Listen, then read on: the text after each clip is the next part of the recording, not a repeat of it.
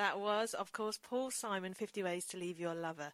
And that was the song request of my guest today, the very talented author, actress and campaigner, Lucy Ann Holmes. Hello, Lucy. How are you today? I'm really good. Good. Thank you for having me. Yeah, it's a pleasure. She's come down from Brighton today in this terrible weather. And that song has a lot of resonance for you. Can you tell us why you chose that as a song?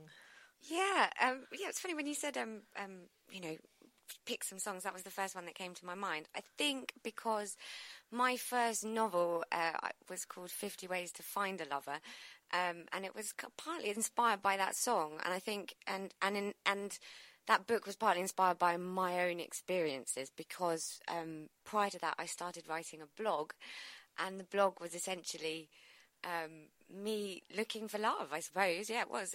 I was coming up to 30. And I realised I'd been single for quite some time. I'd had a relationship a few years before that had ended quite badly, and I knew I needed to be on my own for a while. But what I'd done is I think I'd started saying, oh, I don't need a man, I want a career. I don't want a man, I don't want a career. And I realised that what I'd done is actually put a big wall around me because I was really, really terrified of getting hurt again. And I think I heard this song and a few things happened to me that made me a bit sad about that decision.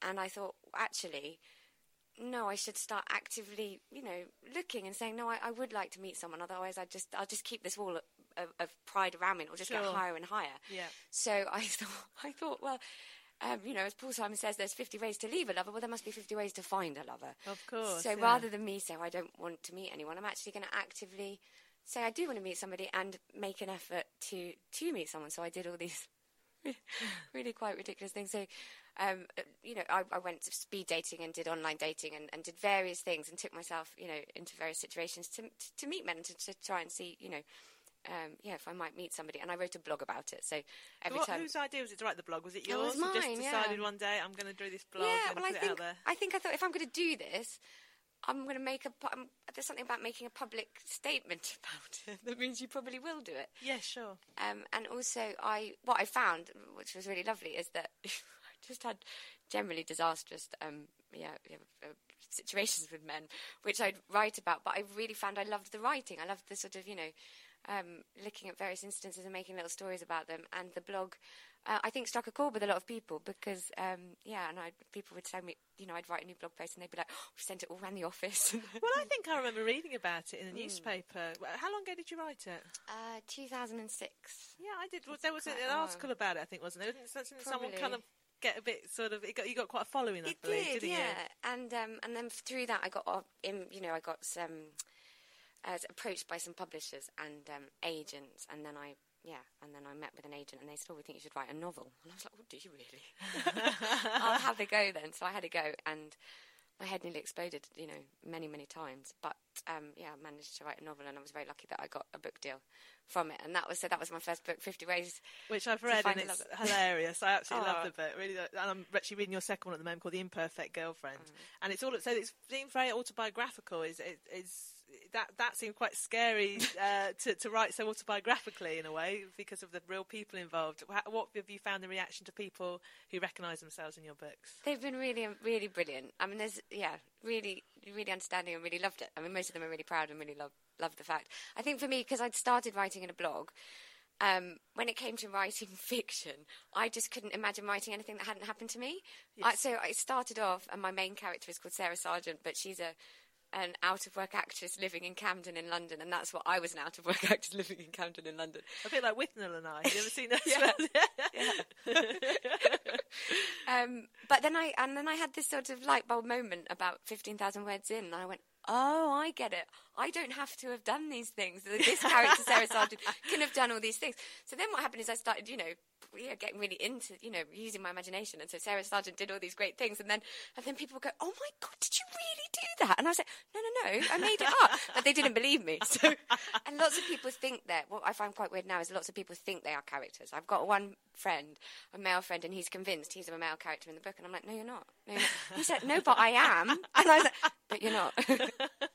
Oh, it's a fantastic book. I mean, did the things you did that were real in there, did you find yourself being pushed to do things to please your blog readers ever? Like you said, you went speed dating and you did these things. Yeah, which are quite scary things to do, I'm pretty sure. Yeah, they were scary. I was really scared, actually. I think, there is something scary about the whole dating thing. No, did I push myself? Not really. And to be honest, I didn't have the blog for that long. I was just very lucky, I think, that it struck a chord, and it came out about the time, I think, where publishers and people were looking to blogs for new writing. So I think I was very just lucky with the timings and what have you. But I didn't really write it for that long. I think I started it in the June, and I'd finished it by the end of the year.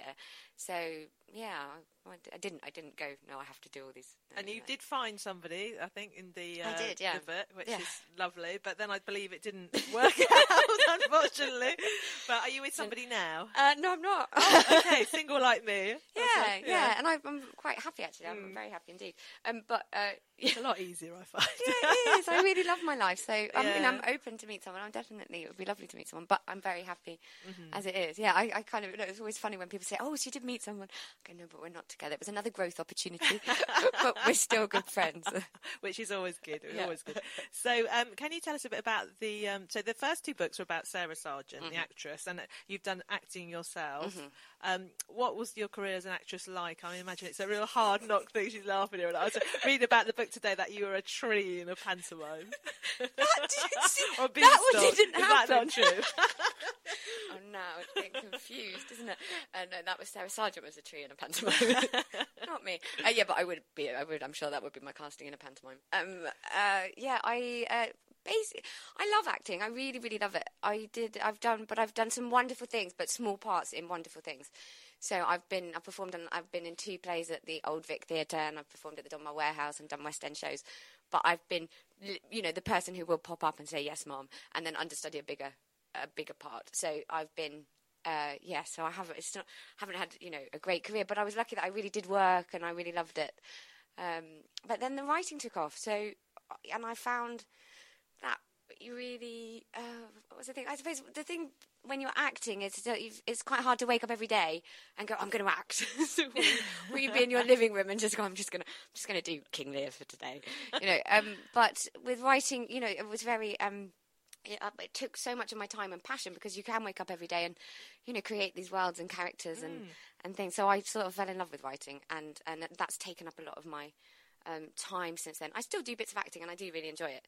But so I've kind of, spent a lot of time writing and then started campaigning, which is another thing that sucks all your time and energy and passion. Yeah, we'll get into that in a second. I just want to tell our listeners about your latest book, Just a Girl Standing in Front of a Boy. And it's just come out, so I've got a copy in front of me. It looks lovely. I can't wait to read it. And this is about a different character called Jenny Taylor, who's a 27-star receptionist at a local doctor's surgery.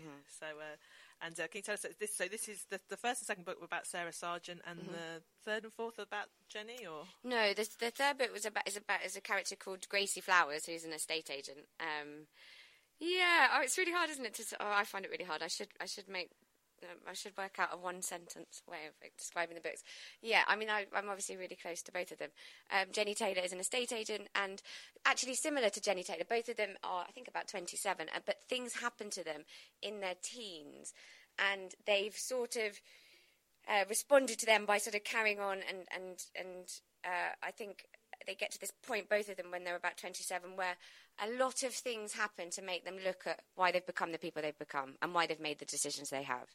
And so it feels for both of them that their lives are unravelling, but actually it's unravelling, so it has to be built again in quite a lovely way. So so they're kind of it felt. So I started writing. The fourth book was a different book. I started writing it, and then Jenny Taylor kept talking to me, and it felt like that was the time to write it because it was a sister book to the Gracie Flowers book. So yeah, brilliant. Okay, and you've got plans for further books down the line as well? I've got lots of ideas. Yeah, but not much time at the moment. But I really want to write a non-fiction book about female sexuality, feminism, those sort of things, porn. And I want to, and I've got another romantic comedy novel plot which is talking away to me, which would be really fun. So when I get the time, I'm gonna definitely. Fantastic. And I read one of them might be options for a Hollywood film. 50 Ways to Find a Lover has been optioned twice. Right. And the latest book has got. I've just heard that this a great agent is trying to sell the rights to it. So that's quite exciting. Yeah. Very exciting. Oh, good luck with that. Thank you. So you mentioned feminism there. Let's talk a little bit about the campaign you're doing, which I think is absolutely wonderful. Oh. And it's No More Page 3. Yeah. And it's a campaign that a lot of people would have heard about. Everyone knows The Sun. It's like one of the most popular... it is, I think, the most popular newspaper in this country, and Page 3, of course, is the topless picture, which has been going forever, and it just seems a bit archaic and a bit sexist and all the rest of it. So can you tell us a little bit about how you came up with the idea for the campaign? Yeah, it was during the summer of 2012, and I bought a copy of The Sun during the Olympics, and I opened it. I grew up with The Sun, and my brother always said it's the best paper for sport. It's the best paper for sport. And the Olympics was on, and the Olympics was great, wasn't it? Yeah. And I was really, the sun was shining, and I don't know, it was great for women's sport. We hardly see any women's sport covered at all. In fact, women's sport... 5% of sports coverage is women's sport. Women's sport gets the same coverage as men's darts. But the Olympics was a real exception to that time. So, and I was really inspired by it. I bought new trainers and I buy The Sun, and I read about Jessica Ennis. Jessica Ennis had just won this great gold medal. And I opened The Sun in the shop, and I didn't see a page 3 model on page 3, and she wasn't on page 5 either. And I just thought, The Sun's dropped page 3. Well, the Olympics is on. And I thought, that's good. That's interesting. That's good. Didn't know why. Anyway, and I buy the paper, and I'm reading about Jessica Ennis, Team GB, and then I get to page 13, and turn the page, and there was just this massive image of a beautiful young woman in her knickers, and I was like, whoa. It was just so weird. It was just, first of all, it was just so weird, because it was there I'd been reading about all these inspiring female sports personalities, and then it was like, here's an image for, this isn't for me, this is for, clearly for, I don't know, it just felt like I was being told it was a man's world, and it just kind of snapped me out of whatever place I'd been in, and I just found I couldn't stop thinking about it. And I think what really got me was hers was the largest female image. So the largest female image out of the whole newspaper was of this picture of a young woman showing her breasts for men, and it was like, well, but Jessica Ennis just won gold. All these, all other, right. And it was like, what's this saying about a woman's place in society? What's it? It's a family newspaper. What's it teaching? Do you remember that I think it was a comedian actually made some comment about her derriere, and that caused rightly a lot of upset, because it's like, well, you wouldn't say that about a male athlete, you wouldn't dream of it, and nor would a female comedian if she stood up say that. It's just, it's making women, it's making them, objectifying them, which I think is totally wrong. So from this feeling about The Sun and stuff, you started a campaign. How did you do that? I did. I went through a period of just really kept thinking about it. And from whichever way I came to it, I just couldn't see that these pictures were doing women any favours. I was like, I just, I thought it got to the point where it was twice where I woke up in the night going, and another thing, I'd be thinking, I think, I've got friends pretty much all my friends who've had children have said at some point they've been made to feel uncomfortable breastfeeding in public. And then I was like, well, that's what are we doing here? We're making women feel uncomfortable breastfeeding in public, but yet we're showing teenage breasts in a family newspaper for male pleasure. It just none of it made any sense. And, I think, so all these sort of thoughts are going around my head. You have to stop me or I could go on for hours. But and I just thought, can I feel all this passion and be the only one? I think that was what happened. I was like, wow, can I feel so passionate about this and just be the only one? Or are there a lot of other people who would agree with me? So, the internet being amazing, within 20 minutes I started an online petition, and I started a Twitter and a Facebook page. They're all free. All quite simple to do, even for somebody like me who's not great with computers. And, I just sort of created a platform to see if there were other people who might think similarly. And, now we've got, there's over 135,000 signatures on that online petition, but also there's, which you can sign, change.org/no more page 3. I've signed it. Yeah, thank you.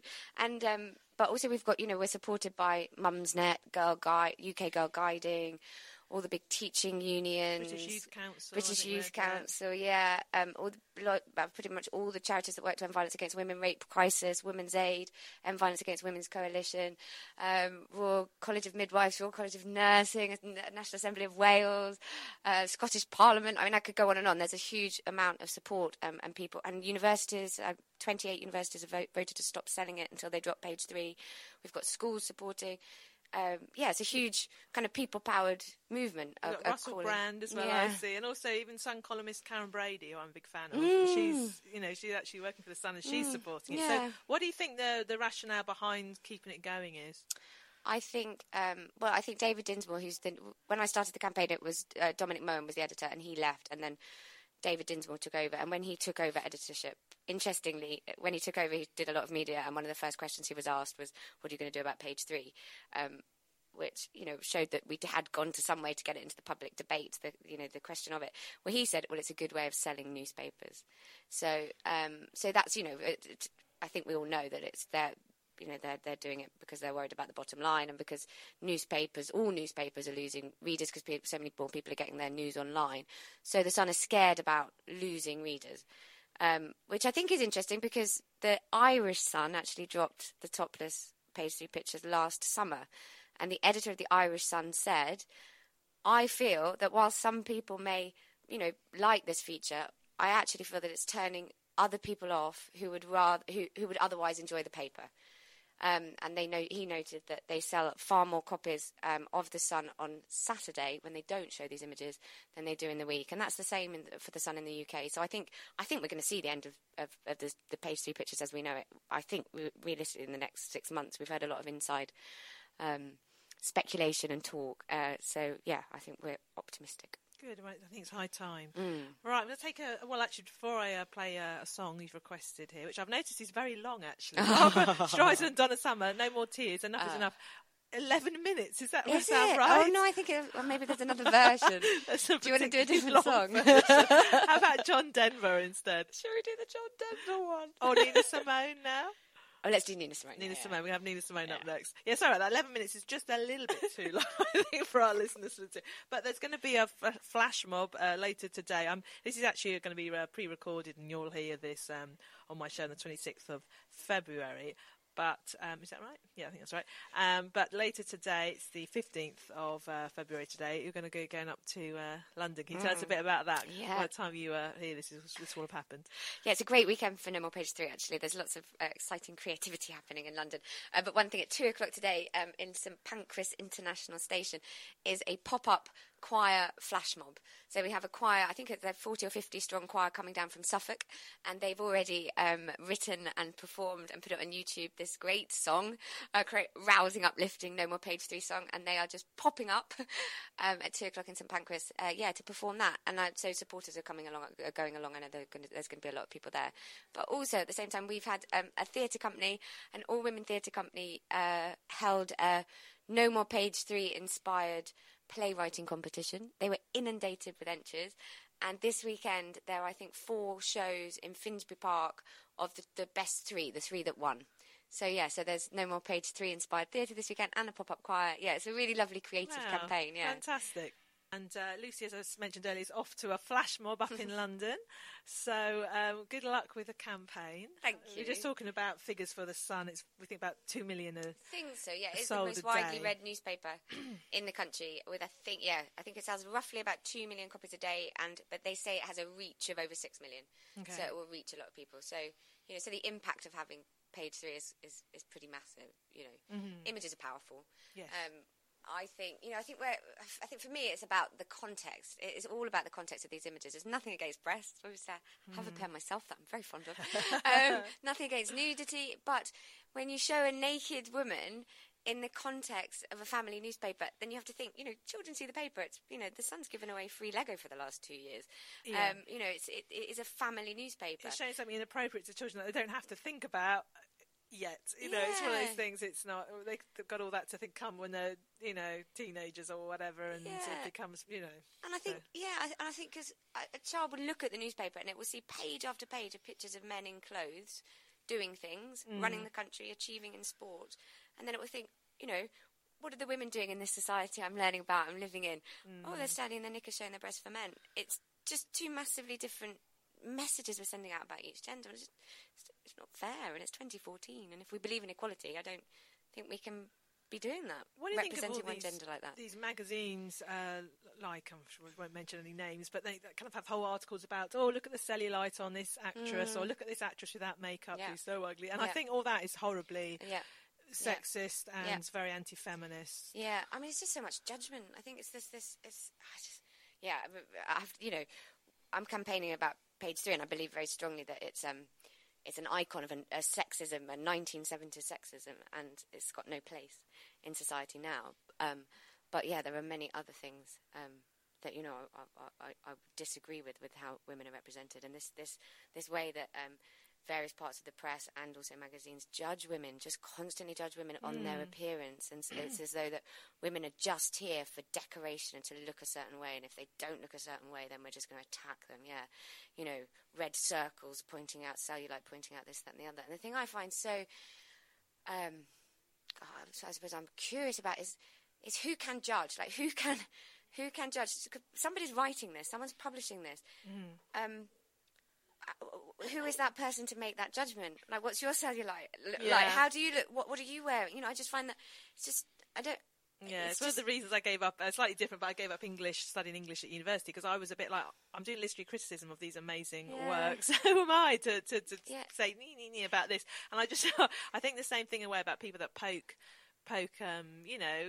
ridicule at these actresses and look at this person, look at that person. And I think there's an idea in this country, especially of building someone up to knock them down. Yeah. And I think it's very sad as well that certain women, there's certainly notable exceptions like Judi Dench and Meryl Streep and the really big ones, but a lot of actresses will say, well, their career's over after sort of childbearing age, and there's not the roles being written for them, because suddenly women are less interested. And you see it in fairy tales. The older woman's always the evil stepmother or the hag or the witch or something like that. We're not very nice to older women in society. It's so sad, isn't it? Because I think there used to be, didn't it used to be, there was an expression, the wise woman, like a wise woman. There was wisdom in age, and shouldn't we want to hear stories from people who've been through it? People who've raised children or who've lived lives. They've got stories to tell.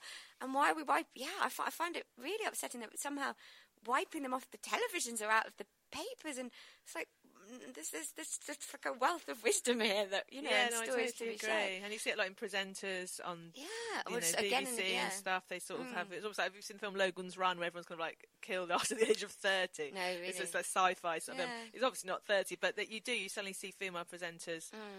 Not there anymore, they just go, but the men can go on and on until they're practically, That's so interesting, isn't it? If you look through, if you look at, television, or if you look at newspapers, and you see the pictures of men are allowed to wear clothes for a start, like be completely covered up, get older, have fat, men are allowed all these things, whereas women just don't seem to be. It's like, gosh, it's really, it's so interesting. I mean, I've got grey hair now. I've got like this sort of patch of grey hair at the front here, and I'm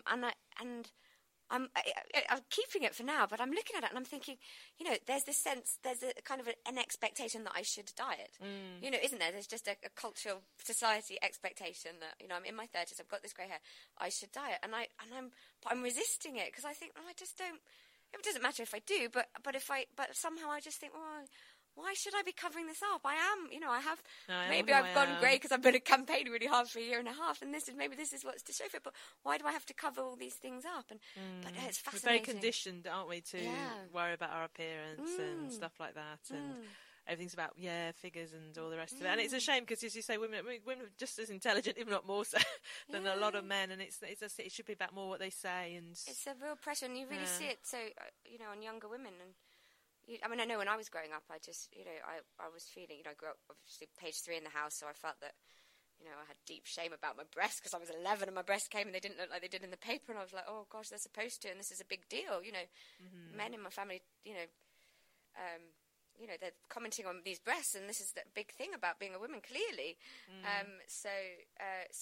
But it's the shame that we carry about various things, and I see it, in younger women that I'm close to, and how they, this low self-esteem because they don't feel they look a certain way and they're supposed to look a certain way, and somehow it's the sense that they failed because they don't, and you just want to take these invisible chains off them and just say, you're okay, you're beautiful, you're free, you're alive. This is the body you've got to take yourself through life. Enjoy it. Yeah. But it's huge because it's again and again these images are presented to them. And I think women are naturally going to be more insecure about themselves. I just think it's in a woman's psyche almost to be less like men. Tend to be a bit more arrogant and boastful, I think, and women tend to be just a little bit more humble and a bit. And I think it's how controversial. Well, I don't know. I think it's just kind of naturally in women's personalities to be a little bit kind of less confident than men. I think we're stronger and more powerful and wonderful than we know. I think so too. I totally agree with that. But I just think there's almost a condition not to show off about who you are and to hide your light under a bushel. But I think that's something that we absorb through the society we live in. I know, because I don't think, if you look at, babies we're not born thinking, I've got a really big bottom, I hate my boobs. I totally agree. We learn that, from somewhere. But there is that really interesting thing with women putting themselves down. I know I found that, and I started writing a blog, not the blog about my disastrous love life, another blog which was like pre the campaign, and it was about the things I was uncovering was why I found it so hard actually to talk to men. I was thinking, here I am, and I've published books and I've been on the West End stage, and I'm quite, I'm able to sort of create things in my own life, but yet when it comes to men, I give away my power. I think a lot of women do. Yeah, and I find it really hard to say, no, actually, I want to do that, or I don't want to do that, or can we do this, or no, I need this. I found that really hard, and I would just sort of allow the man to have power. And it was a really weird thing to suddenly go, why am I doing this? Why am I finding this so hard to say? And then when I started thinking about it, I was like, well, clearly, because, most of the relationships I've seen are patriarchal, and women compromising and giving up their needs for men. That's pretty much what I've seen, and society reiterates that,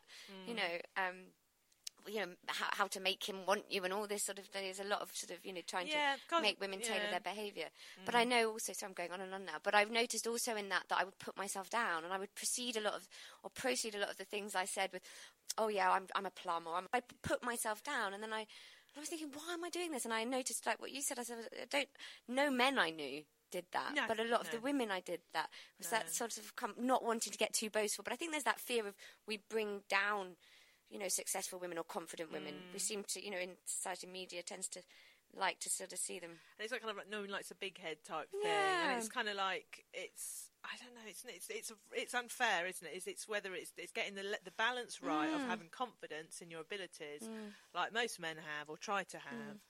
And there's an embarrassment for that, isn't there? So but I think we've got to go through it, and we've got to, I think you're making great changes towards that female emancipation in society. Because although women have obviously come a long way in this country with the vote and stuff like that, and the Olympics was a great example of female power doing wonderful things there is still this, there's still this culture of sexism that remains. Yeah, and I think for me, page 3 was such a big. Page 3 does say women are there for men. They're there to be seen and not heard. And that's what we've got to. And we absorb that. When you grow up with that, your gender's presented as being there for the other one.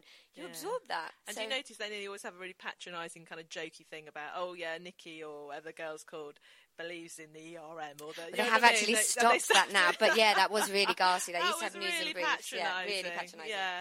So, that's good to hear. They've stopped that now. Yeah. Right. So, well, thank you, Lucy, for joining me today. It's been an absolute pleasure. Thank you for having me. And I hope it's made all our listeners think about No More Page 3 if you've not heard about it already, and sign that petition. Yes, please. Thank you.